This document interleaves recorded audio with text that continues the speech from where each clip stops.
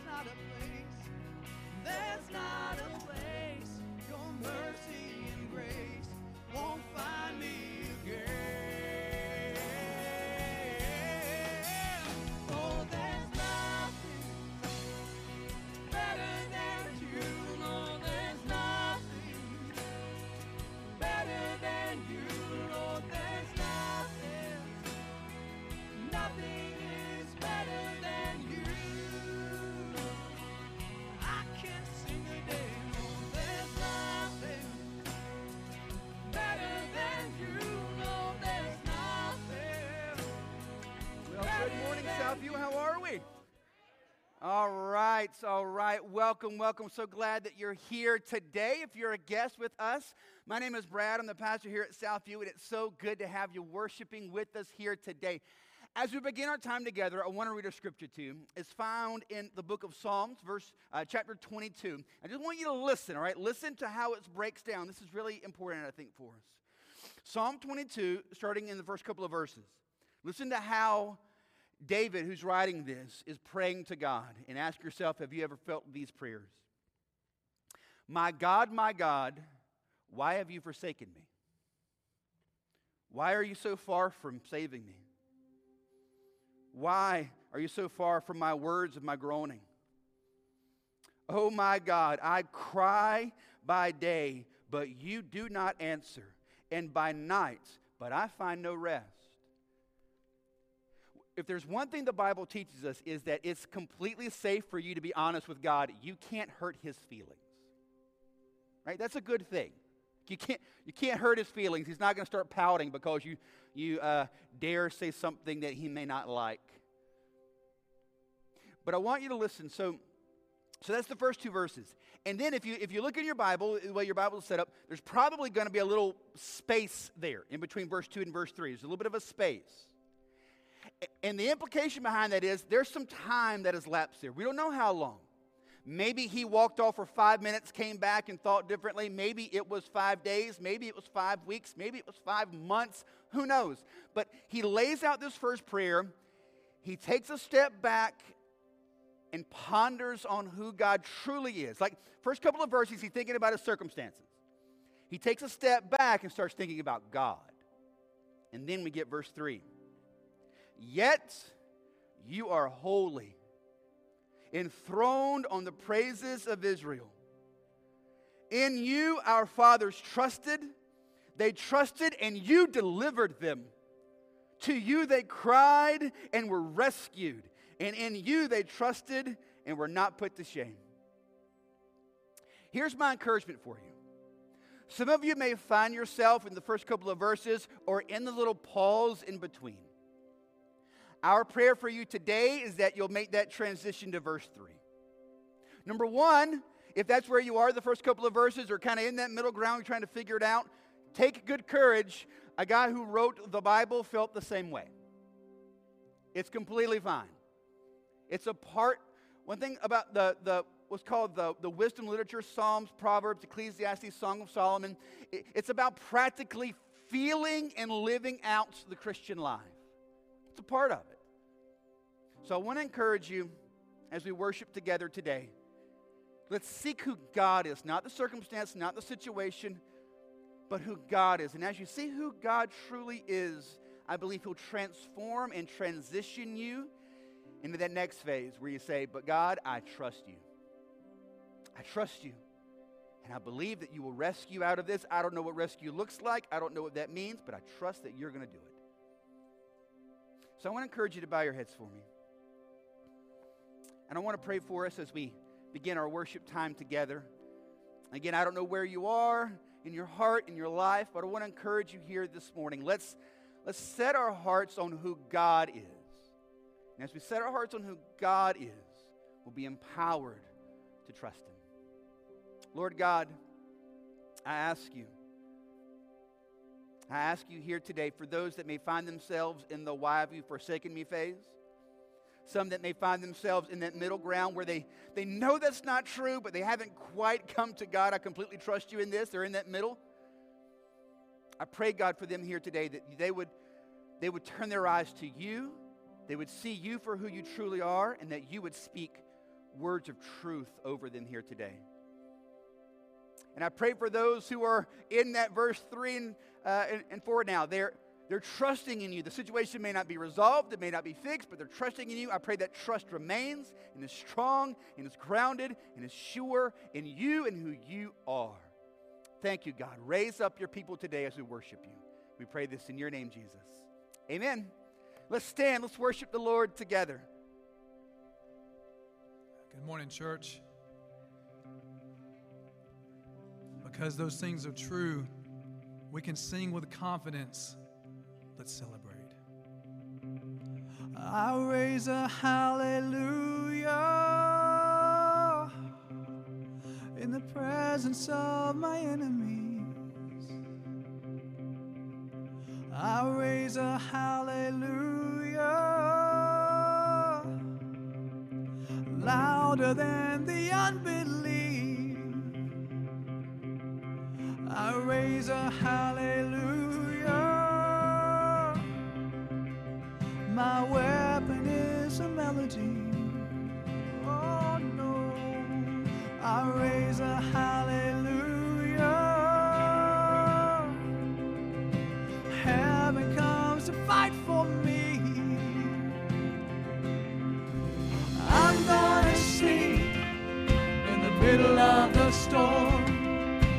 Louder and louder, you're gonna hear my praises roar. Up from the ashes, hope will arise. Death is defeated. Come on, the King is alive. Yeah. Let's sing and celebrate. I'll raise a hallelujah with everything inside of me. I raise a hallelujah. I will watch the darkness flee. Yeah. I raise a hallelujah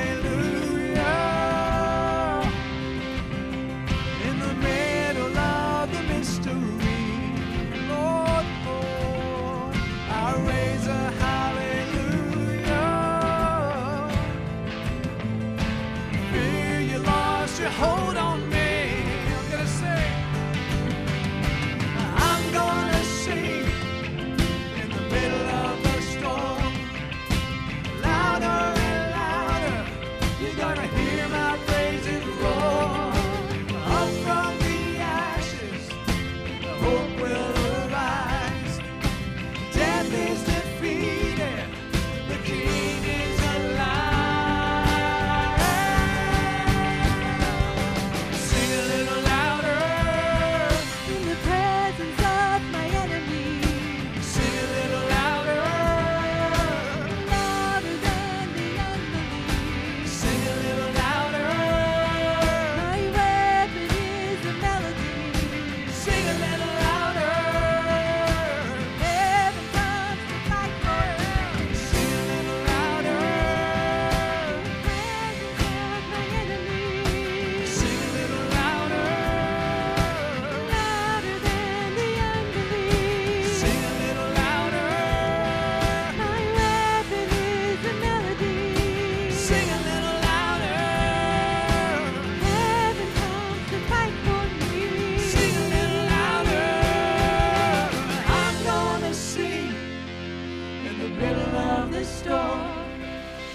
Louder and louder, you're gonna hear my praises roar.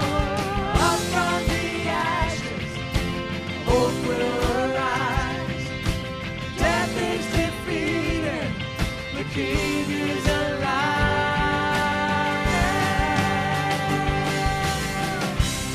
Come on, celebrate that truth, church. Come on. Woo! Yes. What an amazing God we serve. Amen. Yeah, so let's do this. We're going to learn a new song today, church. And the name of the song is The Battle Belongs. And it's based in part on 2 Chronicles, where King Jehoshaphat of Judah, he is at a point where there are multiple armies coming for him, coming for his people, and he's terrified. And Pastor Brad has talked about this on occasion. He is terrified. And notice what God says. He says, "Thus says the Lord to you, do not be afraid and do not be dismayed at this great horde, for the battle is not yours but God's." He goes on, he says, "You will not need to fight in this battle. Stand firm, hold your position, and see the salvation of the Lord." And the truth of the matter is, church, that still holds true for believers today. And it's not that you won't have a battle. It's not that terrible and trying things won't occur in your life. It's not that your family won't get cancer or your kid might fall away. As God says, I will fight this battle for you. And the greatest battle ever won was Christ on the cross for all those who would believe, that we would submit and we would say, yes, Lord. Lead me, guide me, my life is yours. And that's why we celebrate these songs, church, and that's why we sing of the victory that's already occurred in our hearts because of Christ Jesus. And if that's not true for you specifically here today, I pray that you would listen to the saints sing and God would turn your heart back to Him. Let's sing and celebrate.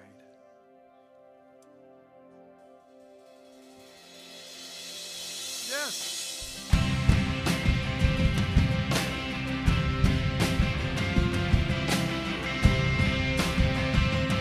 Let's sing together. When all I see is the battle, you see my victory.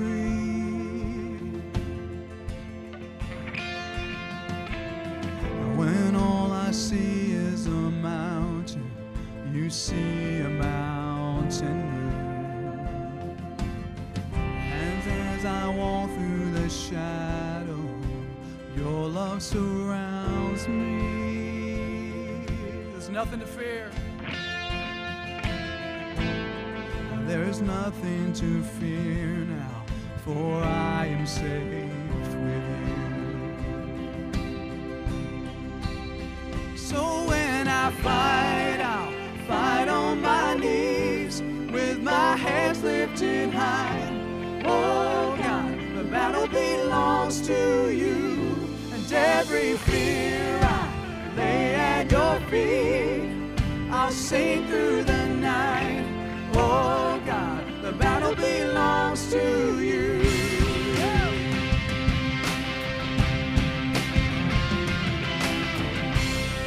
And if you are for me, who can be against me?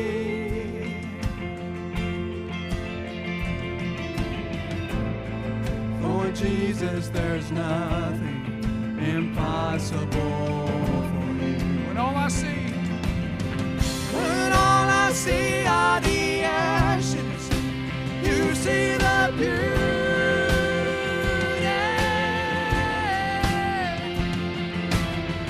When all I see is a cross, God, you see the empty tomb. When I fight, I'll fight on my knees with my hands lifted high. Oh God, the battle belongs to you. And every fear I lay at your feet, I'll sing through the night. Oh God, the battle belongs to you.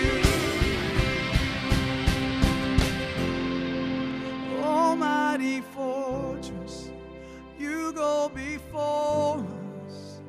Nothing can stand against the power of our God. You shine in the shadows, you win every battle. Nothing can stand against the power of our God. Almighty fortress, you go before us. Nothing can stand against the power of our God. You shine in the shadows, you win every battle. Nothing can stand against the power of our God. Almighty fortress, you go before us. Nothing can stand against the power of our God. You shine in the shadows, you win every battle. Nothing can stand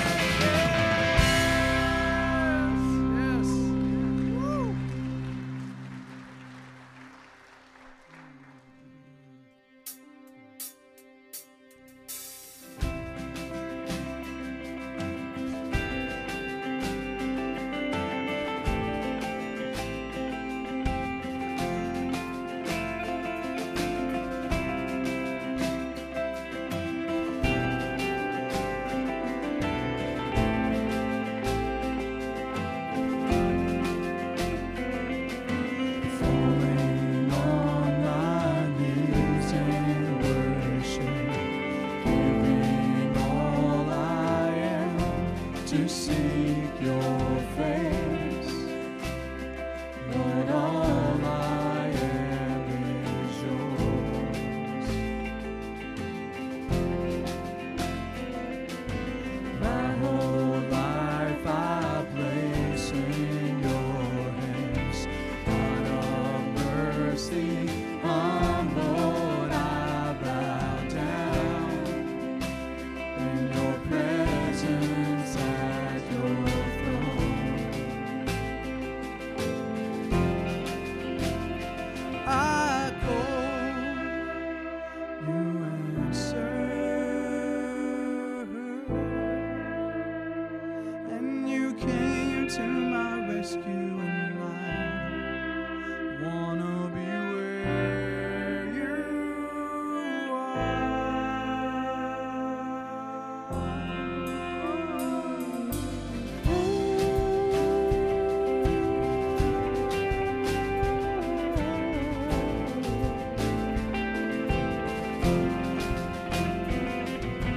My whole life I place in your hands. God of mercy, humbled I bow down in your presence at your throne. Oh, no. I call, you answer. And you came to my rescue, and I wanna be where you are. I called you, Lord, I called, you answered, and you came to my rescue, and I wanna be where you are. Let's celebrate together. Come on.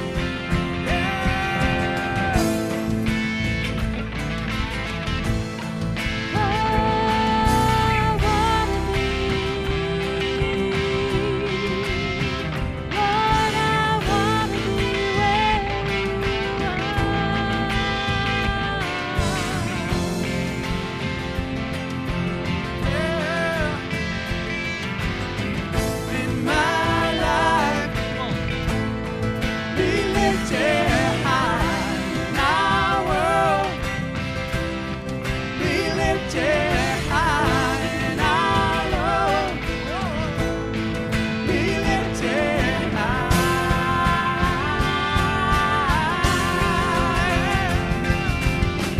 In my life, be lifted high. In our world, be lifted high. In our love, be lifted high.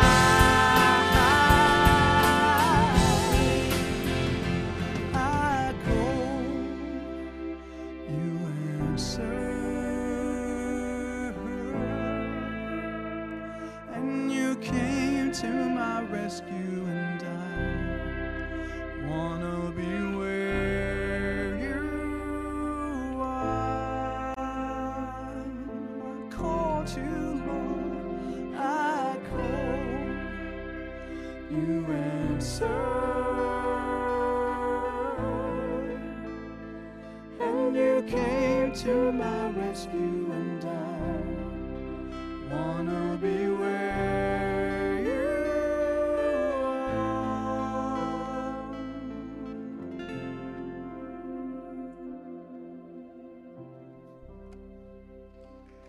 You may be seated, church.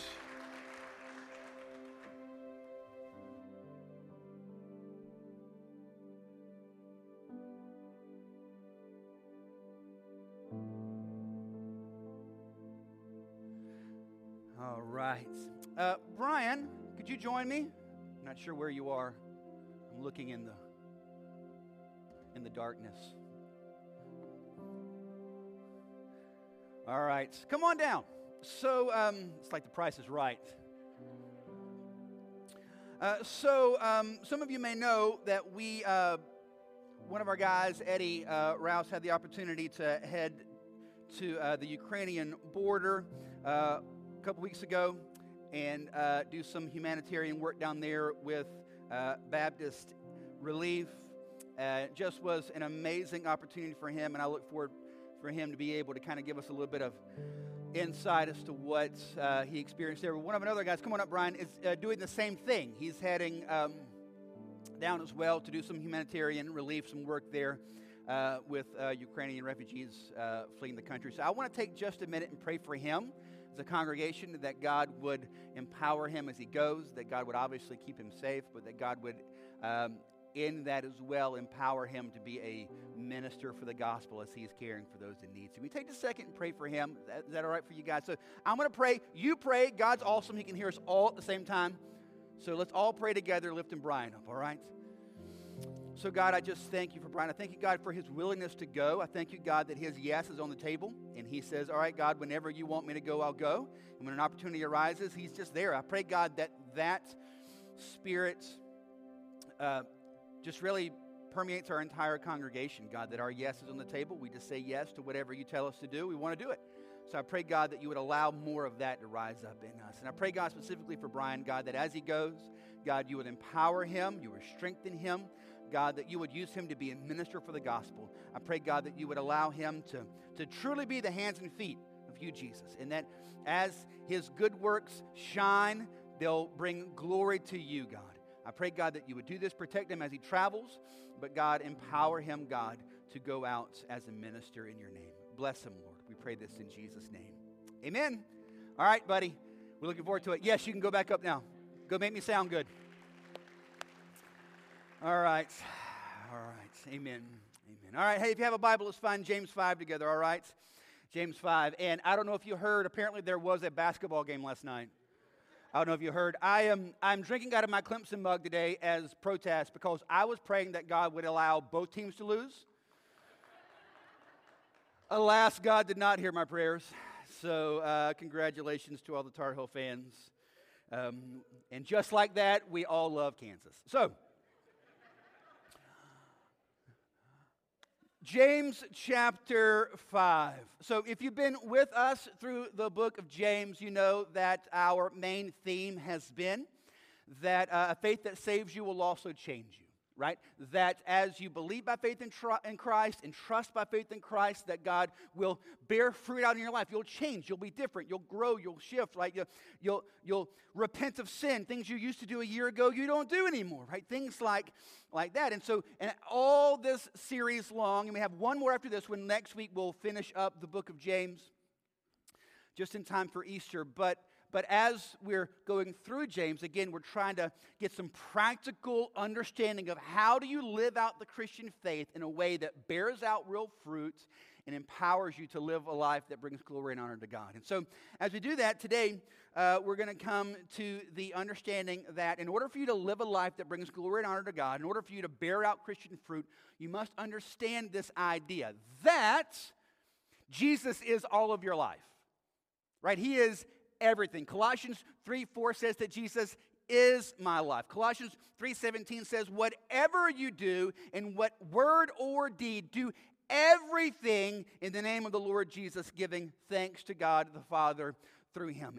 Everything is about Jesus. Your entire life. We can really compartmentalize life, right? And so our walk with God is important. We understand that, and that's important. The spiritual life is important for us. But then we kind of siphon off everything else, right? You have the spiritual life, and then you have your real life, right? Your finances and your family and your work and your school and relationships and your health and all these things. We sort of siphon those off as different, but it's important. God's important. Like, that's really important to me. But then you have these almost dueling tracks that you're living on.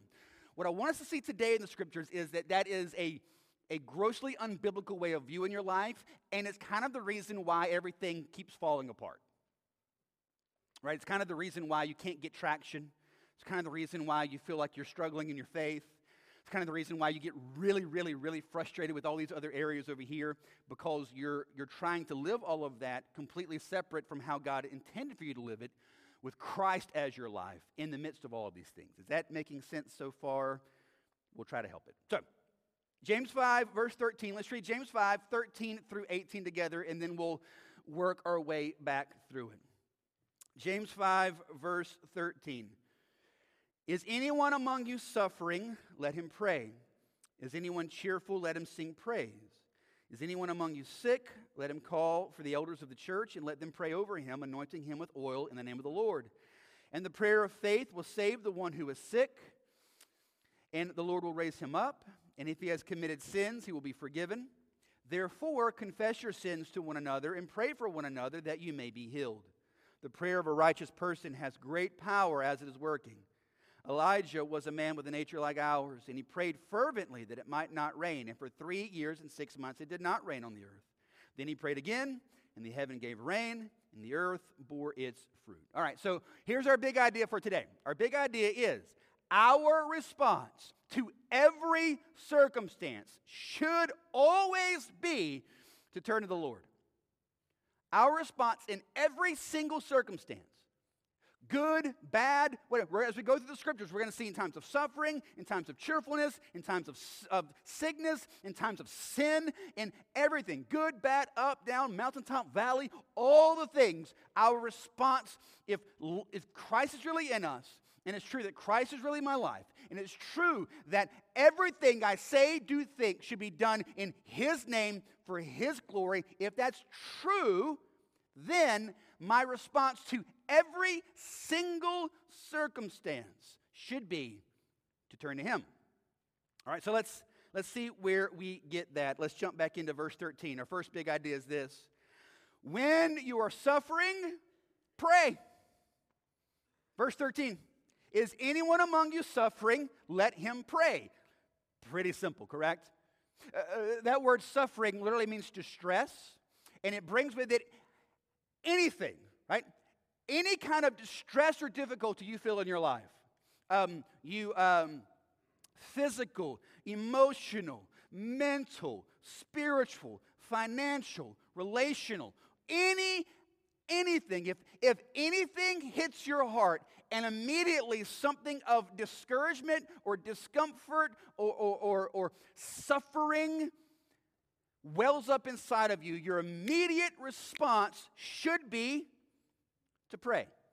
Now, oftentimes when things hit us, we do respond. Every one of us has a response mechanism. We have an immediate thing that we do, but oftentimes, if we're honest, it's not pray. Right? Something hits us that's suffering. Something hits us that's distressing. What do? Some of us will kind of turn inward. You immediately start that internal dialogue, right? You're talking through it with yourself. You're having imaginary conversations with other people. You're imagining 14 steps ahead of time and what you're going to do if that happens. Some of us, you respond with emotion. You have outbursts. Some of us respond in depression. You immediately, as soon as it hits, you drop to the bottom floor. Some respond by going to people, family, friends, even pastors or spiritual mentors. Now, is there anything wrong with that? No. Go to people who love Jesus, can pray for you, and give you godly encouragement and counsel. That's great. But look again at verse 13. The command here is abundantly clear. Is anyone among you suffering? That person should be praying.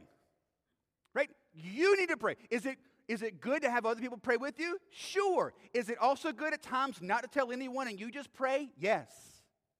Yes, that's really, really good.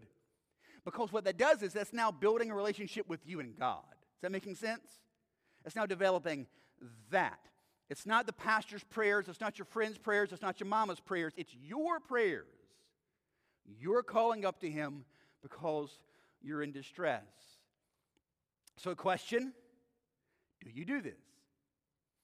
Think about the last thing that hit you that just made you mad, upset you, discouraged you, knocked you sideways. You didn't see that one coming. What was the first thing that welled up inside of you? If it wasn't prayer, be of good courage. You're probably in the majority in the room.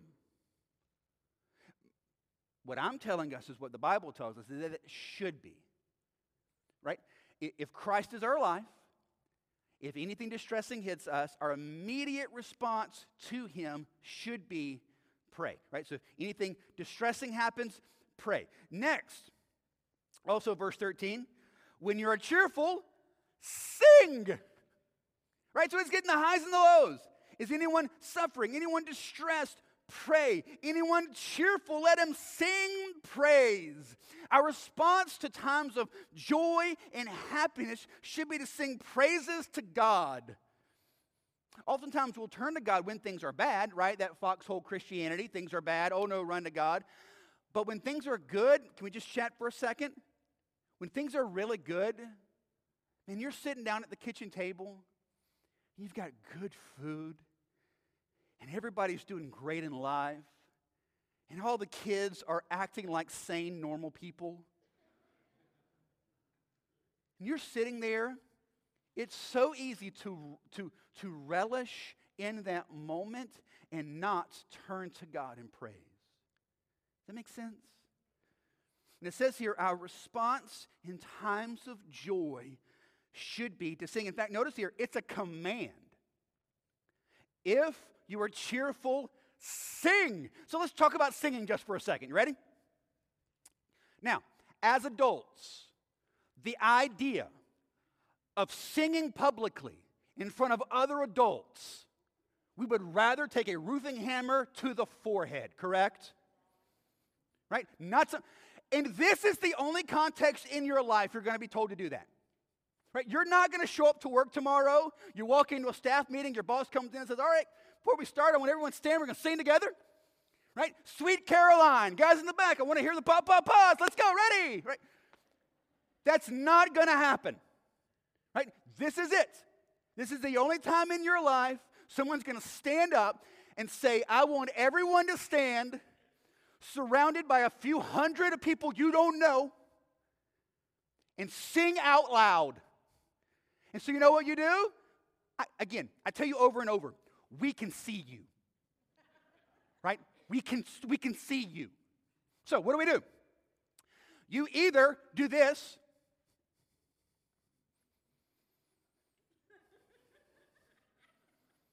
or like you'll add a little bit, like some of you, I see you. You'll try to sing, but you want to do it in a way where no one actually hears you. Right?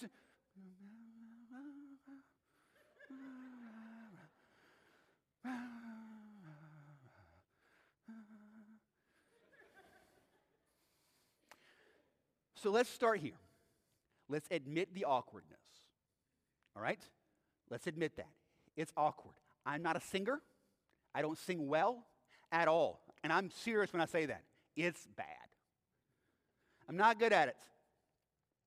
But I want you to see why we sing. You do not sing because you're good at singing. You do not sing because you enjoy singing. You do not sing because the band played your jam. You do not sing because the band is really good. You sing out of a response to who God is. Is this making sense? I want to read a scripture to you. Psalm 9, verse 11. It's not going to be on the screen, but you can jot it down. Psalm 9:11. Sing praises to the Lord who sits enthroned in Zion. Tell among the peoples his deeds. The idea behind it is I'm singing because of who God is and what he's done. A mark of how spiritual a church is how well they sing. It is an indicator for how spiritually healthy a church is. Here's why. Because the reason you sing well is because you see and understand who God is. And if we don't sing, that is because we don't really know who God is. You sing as a result of who God is, how great he is, how glorious his salvation is in you, how much you did not deserve it, but God graciously just showered it onto you, and he is with you and in you and dwelling in you and empowering you, and you can trust him, and he's never going to leave you, and as a result of that, you sing. And if you don't sing, it's because all the things I said right there, you may know it in your head, but you do not live it in your heart. This is a great mirror test. Hold the Bible up in front of you and use it as a mirror. Do you sing? If you do not, please don't allow Satan to deceive you into thinking, well, that's just because I'm not a singer, and that's because, I'm not 8.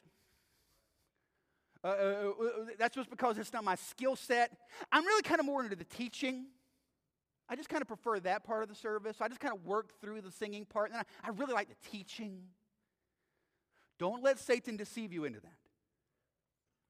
The reason we do not sing is because we do not truly see God for who He is. If you really see God for who He is, how glorious He is, how amazing His works are, singing will flow out of you. It will flow out of you. And that was a process for me. Like, I was not a good singer for a long time. Not like technically, like I don't know about that. But like, I didn't sing well in church for a long time. In fact, I'll be honest with you, I used to stand in church watching other people do this and not get it. Like, I just don't get it. I didn't understand. Like, that's your thing, right? It's just not my thing. I didn't understand what they were doing. I'm more of an introvert. But as I began to grow in my understanding of who God is, singing to Him became much more natural. Am I talented at it? No. My kids will look at me during service like, Dad, you need to drop it a little bit.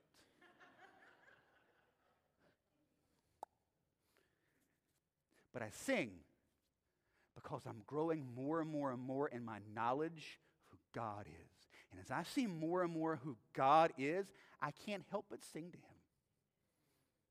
Can't help but sing. Are you cheerful? Sing. Sing. Because God is good.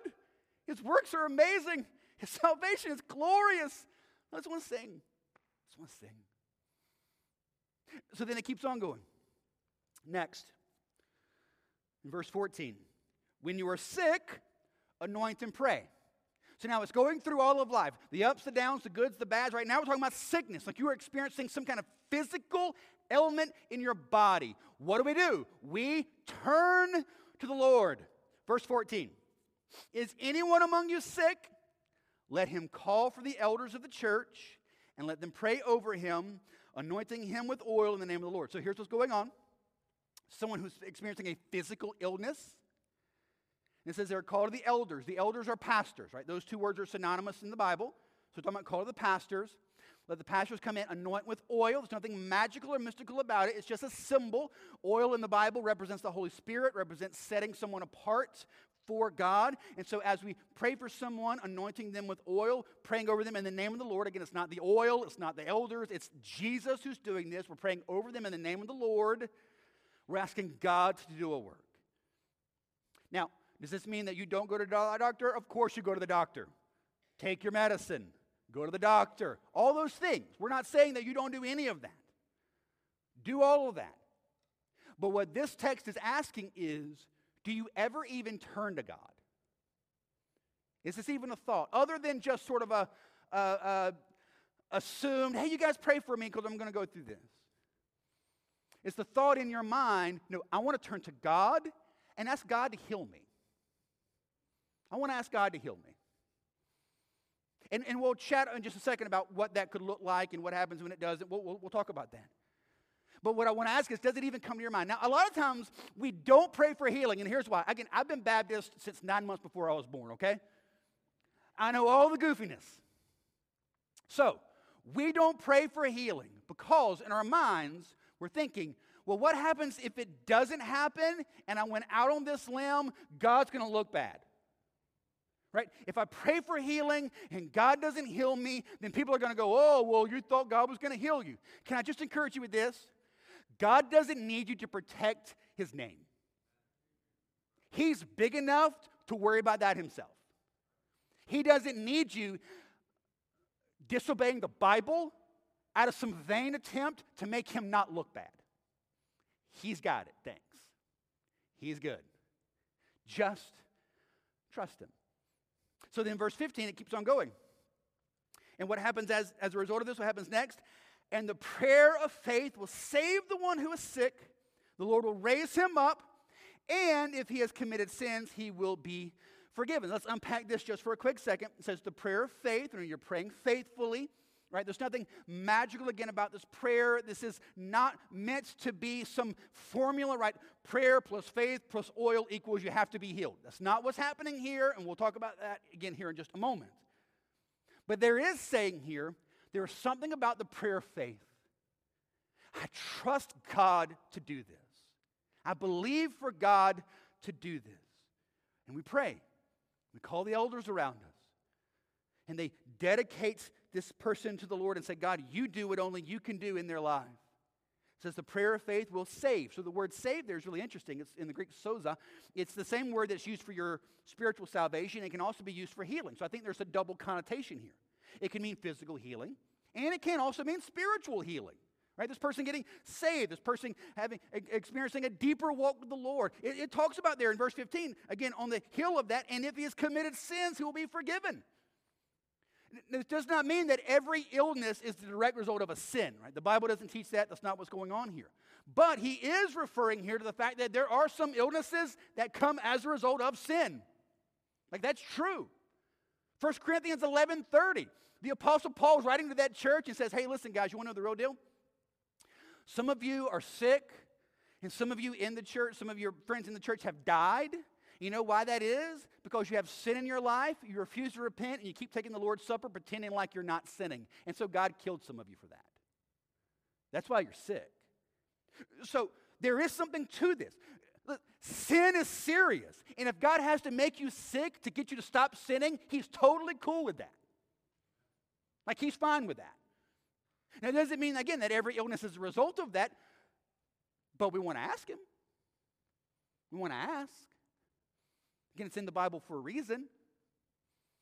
So he says here, if he has committed sins, he'll be forgiven and be raised up. There's something here about going to the Lord when we're experiencing these times of sickness, going to him and trusting God with this. Do we still go to the doctor? Yes. In the hospital? Yes. In medicine? Yes. We're not against any of that. 2 books in the Bible were written by a doctor, Luke and Acts. He seems to be the Apostle Paul's personal physician. Multiple times in the Bible, medical advice is given to people. There's nothing wrong with that, but my question, I think the Bible's question for us is going to be, do you even think of going to the Lord? In everything, in word or deed, do all in the name of Jesus Christ for the glory of God the Father. That's why we do everything. Jesus is my life, so I go to him for everything. I go to him for everything. So healing, real quick. Couple of thoughts. Let's try to answer just a couple of quick questions. Does the Bible talk about healing? Yeah, a whole lot. Actually, Jesus healed a bunch. You see 27 times in the Gospels where Jesus healed an individual, 10 times where he healed groups of people. Right? So you're talking that we know of, multitudes of people that were healed through Jesus. In the book of Acts, you see the apostles healing. You see 14 times in the book of Acts the apostles healing someone. In fact, 12 out of the 28 chapters in Acts, almost half the book, has a healing in it. Right? This is something that's consistently happening. Does healing still happen today? Do we believe that healing still occurs today?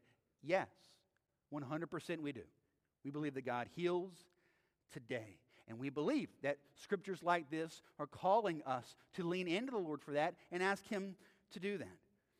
Does God have to heal you? No. No.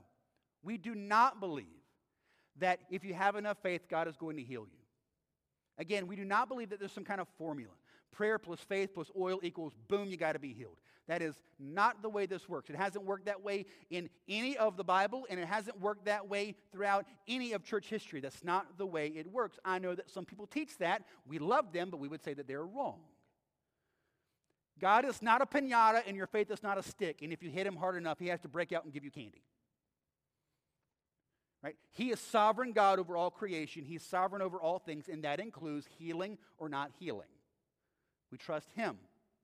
We have multiple times in the New Testament where people did not get healed. In 1 Timothy chapter 5, verse 23, Paul is writing to his son in the faith, Timothy, and so Timothy's sick in some way, something with his stomach. He's having some kind of chronic stomach issue.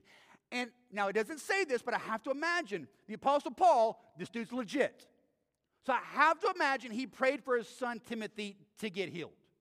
I got to believe that happened. I can't imagine that Paul's like, I'm not going to pray for him. Right? He loved him. I have to believe that Paul prayed. It's total conjecture on my part, but I think it's true. But it doesn't happen. In fact, you see in 1 Timothy 5:23, Paul is having to give him medical advice. Hey, drink a little wine for your stomach to calm that down. And I love that verse because Baptists don't know what to do with it. Right? On one hand, it seems to be slapping down the health and wealth gospel, but on the other hand, he's telling them to drink wine, and Baptists are like, I don't know what to... Do I like it or not? I don't know.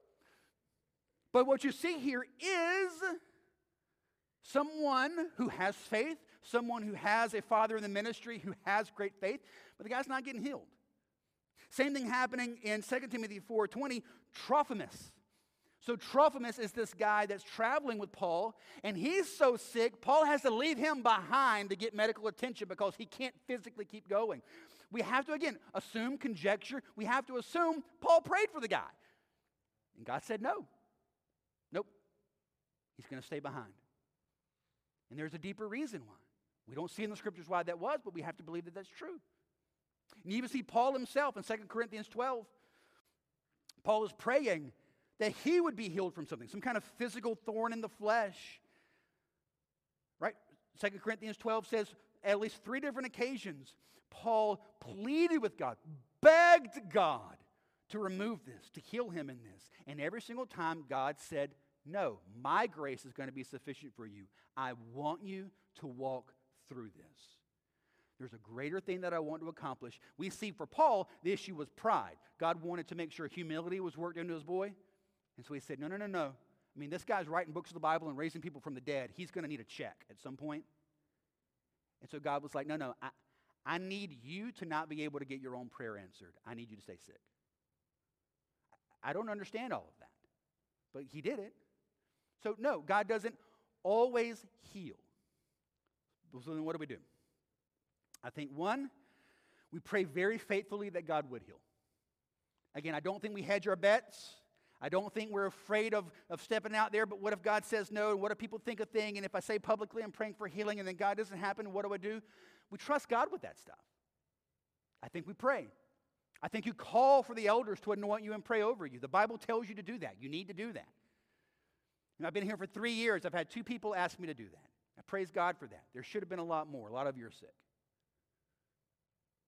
Pray, ask, trust God. And then if it doesn't happen, God's our great dad. We trust him. We trust what he's going to do. We trust the bigger plan. We lean into his grace. We ask him to empower us. But the big question I want to ask is, again, if all of life is Christ, if he is my entire life, my question for us is, in times of sickness, is calling to the Lord just sort of this tacked on thing that you do? Like, yeah, we're praying and pray for us. That's great. But I think what God is calling us to is in those times to truly, intentionally push in faith and say, God, by your grace, if you be so good, I'm asking that you'd heal me. And then we just trust him. And we trust him. And then the next. All of life is about turning to Christ, so that also includes when you sin. Verse 16. When you sin, confess and pray. Look at verse 16. So kind of coming off that idea of confession. Verse 16. Therefore, confess your sins to one another and pray for one another that you may be healed. The prayer of a righteous person has great power as it is working. Therefore, confess your sins to one another. The word confess, the root word literally means to say the same thing. So basically, when you confess sin, what it means is you're agreeing with God. You're saying what God has already said about the thing, right? That's confession, right? God says that's sin, and so you're admitting and saying the same thing that God is saying, that's sin, right? That's confession. And specifically it says here, and this is really important because, again, awkward zone, here we go. Verse 16, confess your sins to God. It doesn't say that. Now, obviously, we do that, but that's not what verse 16 says. Confess your sins to one another. Pastor, my spiritual life is private. I understand that. But your private spiritual life is disobeying the Bible.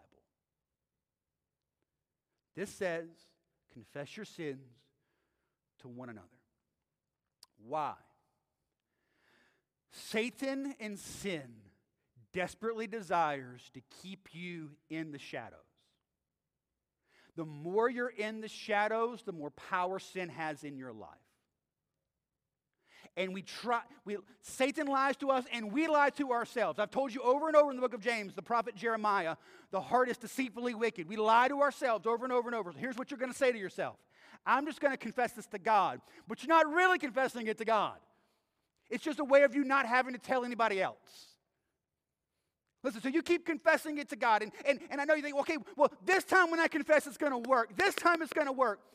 How long? You've been struggling with porn since you were 13. Now you're 35. You think it's magically going to work now? Oh, this is the time.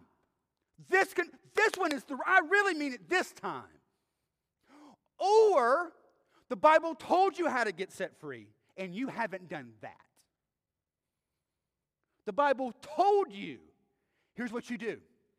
Confess your sins to one another and pray for one another that you may be healed. That's how this happens. The more he can keep you in the shadows, the more he can keep you defeated. You must be drugged into the light. You must have this sin drugged into the light. Light is the great disinfectant. Light cleanses this. The reason you've continued to struggle is because you have fought tirelessly to make sure no one knows. And can we be honest? There's nothing more exhausting than walking in this room and trying to pretend to be something you know you're not. And you're terrified that someone might figure it out. So you work tirelessly to keep that thing hidden, which is why you're never going to get set free. You'll struggle with that until the day you die. You won't get set free because the Bible told you how to get set free, and you don't want to do that. And I understand why. That is terrifying. It goes completely contrary to everything that's screaming inside of you right now, which is why it's what you need to do, because everything screaming inside of you is what's kept you in bondage this whole time. Whatever naturally wells up inside of you, just do the opposite. Right? That's just a good rule for life. Right? If your flesh wells up and says, you should totally do this, pretty sure you can find a verse that says, don't. Confess your sins one to another. Pray for one another so that you might be healed. So confession. Confession should very oftentimes be public. You need to do this because the Bible says to. In fact, if you're going to do a deep dive into the Greek text, which I know I'm a geek, I like that stuff, you may not, but I kind of drop nuggets when I think they're important. If you get really down into the Greek geek part of it, that phrase literally says, confess your sins ones to others. Not even one to one person, ones to others, plural. The idea behind it is there's a group of people you're confessing your sin to, and you're asking them to pray for you and hold you accountable. It's not even one-on-one. It's one-on-many. Right? It's community. Now, that does not mean, don't worry, we're not going to set up a mic next Sunday like, confession mic. All right, here we go. Who really loves Jesus? Woo, come on. Not what I'm saying. But I will say this. This is why I tell you every week, get in a journey group. That is the perfect place for this. That is the perfect place. A small group of people who can know you and love you and encourage you, and you can raise your hand and go, listen, I need you guys to pray for me. Or if you're a guy and there are guys in the group, you just do a special guys time where you go, hey guys, I need you to pray for. Or ladies, I need you to pray for me. It can be even sectioned off from inside there, but that is a perfect place for you to have people in your life who you can finally be honest with and finally get set free. This is the place. Confess your sins ones to others. And as we hear that confession from other people, what's our response to be? Compassion, mercy, grace, love. Saying, brother, I hear you. I've been there too. Let me tell you how I've struggled. Let's pray together. Let me encourage you. I want to ask you to encourage me. Right? This is healing. Confess your sins one to another. Pray for one another that you may finally be healed. The point in all of this, again, is that our response to every circumstance should always be to turn to the Lord. Everything. Everything. The good, the bad, the ups, the downs. When I'm suffering, when I'm sick, when I'm cheerful, when I'm sinning, in everything I turn to Him. Again, this is super duper uber practical. How do you live out the Christian faith in a way that actually bears fruit? You make Jesus everything. And in every circumstance, and in every situation, and all the highs, and all the lows, and all the goods, and all the bads, the time of suffering, the times of cheerfulness, the times of sickness, the times of sin, in everything, I'm turning to Jesus, I'm turning to His Word, and I'm turning to what His Word told me to do. Everything turns back to Him. In everything, in word or deed, do all in the name of Jesus Christ, for the glory of God the Father. That is how you actually begin to live out the faith. This is available to us. And in that last little part of verse 16, I'll just read that to you one more time. I love this. The prayer of a righteous person has great power as it is working. Why do we do this? So if we were to do a quick test, are you righteous? Most people would be like, if we did a scale of 1 to 10, how righteous are you? Like every person in here is circling 5. Maybe a 7, like if I'm feeling super duper good. But the truth is this, if we do a scale of 1 to 10 and ask you how righteous you are, there are only 2 correct answers. Scale of 1 to 10, how righteous are you? 0 to 10, how righteous are you? 0, nothing. 10, perfection. There are only 2 correct answers. You are either a 0 or you are a 10. Because your righteousness has nothing to do with you. It has everything to do with Jesus. If you are not in Christ, your righteousness is a 0. You can't work anything up. Even your best days are filthy rags in the eyes of God. You've got nothing. And if you trusted by faith in Christ, He has made you a perfect 10 in His own righteousness. Do you live that out always? No. Which is why we need to confess our sins to one another that we may be healed and grow.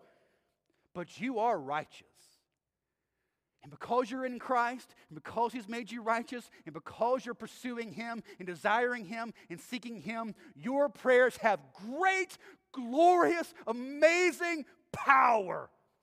Use it. Seek God in everything. Pursue God in everything. Sing praises to God in everything. Seek Him. And man, He's going to do amazing things in you. I'm going to ask our band to come up, and as they're doing that, I want to finish it out. Verse 17. So he gives kind of an example, and I love the example that he gives. He gives the example of Elijah, verse 17. Elijah was a man with a nature like ours, and he prayed fervently that it might not rain, and for 3 years and 6 months it did not rain on the earth.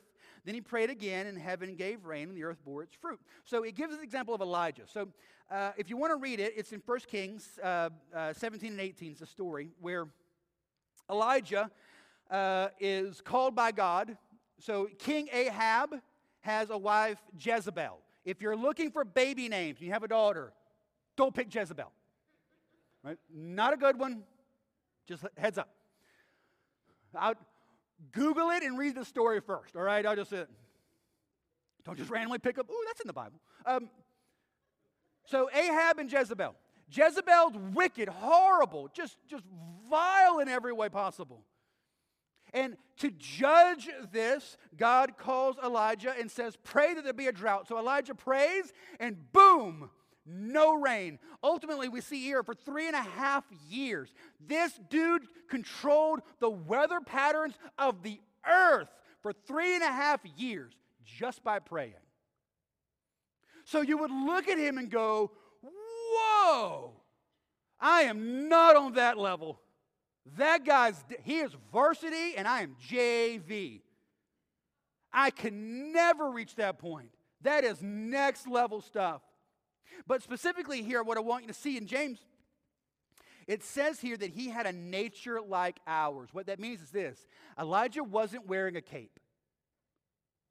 He was just a man with faults and failures and good days and bad days. So as you read through the story there of Elijah, so it starts there in verse 17. He prayed that it wouldn't rain, and boom, it stopped raining. Then God sent him to this brook, and birds showed up every day, miraculously feeding him. Then he went to a widow and went to her and said, hey, can you feed me? And the widow's like, I only have a little bit left for a couple of cakes. I'm going to make that for me and my son. Then we're just going to die. And Elijah said, I'll tell you what, make a cake for me, and I promise you, your flour, it will never run, God will take care of us. And he did. She made the cake, he ate the cake. Every morning they'd wake up, and boom, all the flour and water, everything that's needed is there to make more cakes, and God sustained them. Then the woman's son died. And Elijah's like, oh God, why have you forgotten me? Excuse me? Right? God did such amazing things, but then the one bad thing happens, you're like, forget it all. He takes the young boy upstairs, stretches out over him 3 times. God raises him from the dead, brings him back down to the woman. After that, he leaves and goes to Ahab the king. He's like, hey, showdown time. You get all your prophets, bring them. I'm going to come. Let's make a sacrifice. We'll call down and see whose God really is in charge. So all these prophets of Baal are there, and Elijah's on the other side. And he says, first you guys, make your sacrifices and call down to your God. And so they do. They make these sacrifices, and they're calling down for fire, calling down for Baal, the Asherah, to bring fire, and nothing happens, of course. And so Elijah, I love it, he's mocking them. He's talking trash, like, maybe your God's in the bathroom, talk louder. He actually said that. Then he's like, stand back. Dump even more water on it. I want a trench full of water. I want it saturated. Then he calls to the Jehovah Most High God. Fire comes flying down from heaven, consumes the sacrifice, consumes the altar, consumes all the water. Then he pulls a sword and personally kills all the prophets of Baal. From there, he goes back to Ahab, prays, and boom, it rains again. Right? It starts out as a small little cloud, and it gets bigger and bigger and bigger. And then he was like, hey, we need to get on some chariots and get out of here because this is about to get nasty. And boom, the water came. That's an amazing 3.5 years, correct? Imagine this. You prayed that it wouldn't rain, and it didn't. Then God fed you with birds. Then God miraculously fed you with flour that just showed up every day. Then he used you to bring a kid back from the dead. Then he led you to call down fire from heaven. Then you prayed again and it started raining again. I'd imagine at that point you'd think, there is nothing that God can't do. Right? At that point, you are faith-filled Superman, right? And then you get to chapter 19. Jezebel gets mad with all this. So what does Elijah do? He falls down on his face and begs God to kill him because he feels like he's been forgotten. Seriously? After all of that, God just killed me. And that's the reason why Elijah is used in this. For 2 reasons. One, God used him to do unbelievable things. And number 2, he was not a perfect man of faith. He walked and then he stumbled, and he walked and then he stumbled, and he walked and then he stumbled, and he forgot the goodness of God, and forgot that God had never left him, and then forgot this, and then remembered again, and then forgot again, and He wasn't perfect. He wasn't Superman. He wasn't wearing a cape. He was just a man. And the point is, God took someone just like us and said, I'm going to use you. And I'm going to work through your prayers. And I'm going to accomplish great things through your simple, feeble, but honest faith. So for you, all the Christian life is meant to be lived in Christ. He is your life. He is your everything. Everything you say, do is for His glory and glory alone. When you're suffering, do you go to Him? When you're cheerful, do you sing praises to Him? When you're sick, do you call it to Him to heal you? When you're sinning, do you go to Him and His people to seek healing? God has great fruits laid out for you. But you've got to walk it out by faith. Are you ready to have the entire Christian life be your whole existence? It's just Jesus in everything. So I'm going to ask you to bow your heads. We're going to end our time today singing the song that we sang earlier. The battle is the Lord's. No matter what the situation, no matter what the circumstance, no matter what is going on, I go to Him, I trust Him, I sing to Him, I pursue Him. He is going to do this work. This is the call today. Trust God. Trust God.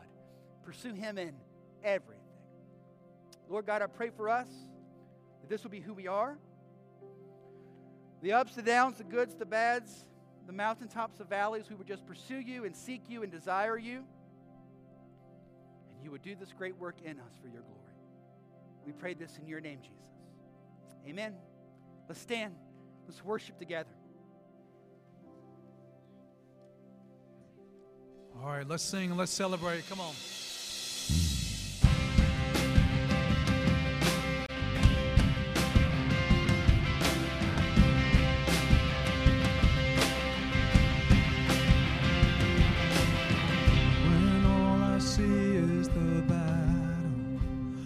See my victory.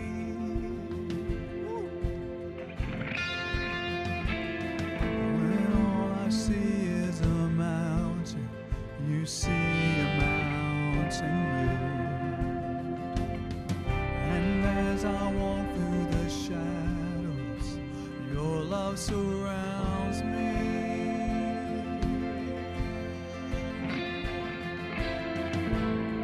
There's nothing to fear now, for I am safe with You. We sing and celebrate these truths. Come on. And I fight on my knees with my hands lifted high. Oh God, the battle belongs to You. And every fear I lay at Your feet. I'll sing through the night. Oh God, the battle belongs to You.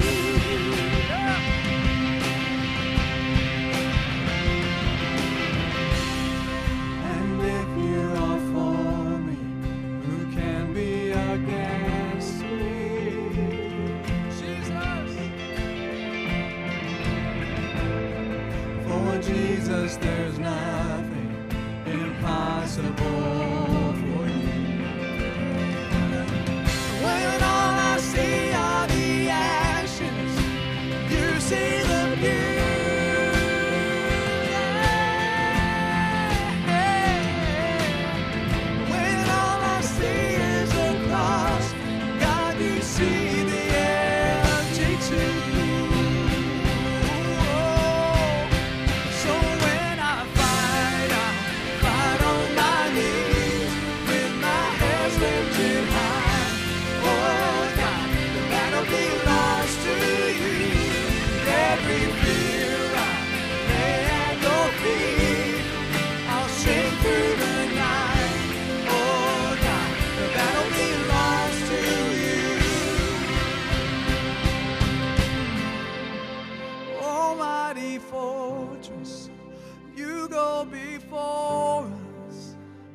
Nothing can stand against the power of our God. You shine in the shadows.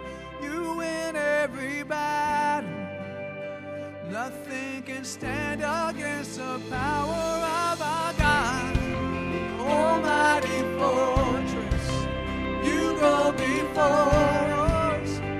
Nothing can stand against the power of our God. You shine in the shadows. You win every battle. Nothing can stand against the power of our God. Yes, Almighty fortress, you go before us. Nothing can stand against the power of our God. You shine in the shadows. You win every battle. Nothing can stand against the power of our God. So when I fight on my knees with my hands lifted high. Oh God, the battle belongs to you. Every fear I lay at your feet. I'll sing through the night. Oh God, the battle belongs to you. Oh God, the battle belongs to you.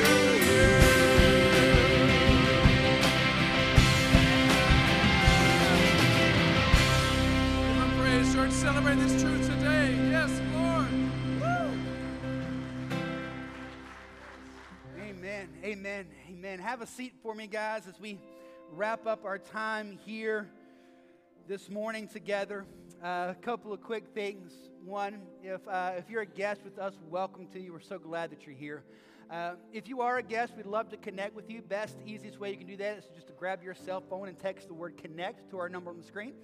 And also, my wife and I will be down front here. We'd love for you to come down and say hello. You can put a name with a face. That'd be great. But if you're a guest with us, we're so glad that you're here. Want to throw out some quick announcements for everyone. It's our big 3 announcements. Something we want everyone to know as we go forward. First is this baptism. We're going to have a baptism on May 1st. If you're interested in that, though, while the date is May 1st, if you're interested in baptism, we need to know super duper quick, all right? So if you're interested in baptism, text the word baptism today to our number there so we can get that and so we can sit down and talk with you and walk through that process with you. So if you're interested in baptism, please let us know. Second, men's events. We've got a couple of big men's things we want you to know about. First, our men's retreat in October. This is amazing. I'm going to be there. The whole staff's going to be there. We're encouraging all of our guys to go. This is going to be a great weekend. I believe that this weekend could be a catalyst for some amazing things happening, not just in our men, but in our church. Very excited about it. Guys, I want you to sign up, but the deadline for signing up is going to be May 1st, all right? That is our deadline. So I need you to do that, all right? Text the word retreat. You can sign up. For guys that are going, for men, the cost is $50 deposit due at registration, right? You can bring also, if you have a son in high school, you can bring him with you as well. Middle school, you can bring him with you as well. As long as the dad is coming, we'd love for you to come, bring your son, sign up for that. Second men's event I want you to know about is our whitewater rafting trip. That's going to be April 28th through May 1st coming up. So if you're interested in that, you can text RAFT to our number, 910-424-1298. If you're interested in going that, same thing with sons. You can take your sons with you if you want, youth age, but you got to be going first, dad. And so if you're interested in going, sign up for that. So guys, you can be a part of a couple of really big things. And then lastly, Easter weekend. Some of you hopefully got a card in the mail. Maybe you received that. We sent out some mailers inviting people in our community to our Easter activity weekend. So we'd love for you to come and be a part of that. One, we've got the night of worship on Friday night. Saturday, we've got the picnic here on the grounds. With that is going to be barbecue cook-off. If you want to sign up for that. If you want to sign your kid up for the Easter egg hunt, if you want to sign up for a big cornhole tournament that we're doing, you want to sign up to volunteer and help, text Easter for all of that stuff. Text Easter, sign up your family so we know how many to prepare for, food-wise, all of that. Sign up texting Easter, and then also, obviously, Easter services on Sunday. So excited. Invite someone with you. Come and be a part of that. For all other announcements, you can download our church app to see everything that's going on and know what's happening here at our church and get plugged in. One more quick thing. After the 11 o'clock service today, we're going to have a quick church vote. We had an HVAC unit go out. We just got a vote to approve replacing that. So it's going to be after the 11 o'clock service in the FLC. All right? I do believe that is all that I have. God bless you guys. Let me pray for you and get you out of here, okay? Lord God, we just thank you that you are great and glorious and amazing. We look to you for everything. We trust you for everything. We ask you, God, that you would be empowered in us, God, that we would be empowered as we turn to you. All of life in you, Jesus, for your glory. We love you. We pray this in Jesus' name. Amen. God bless you guys. Have a great week.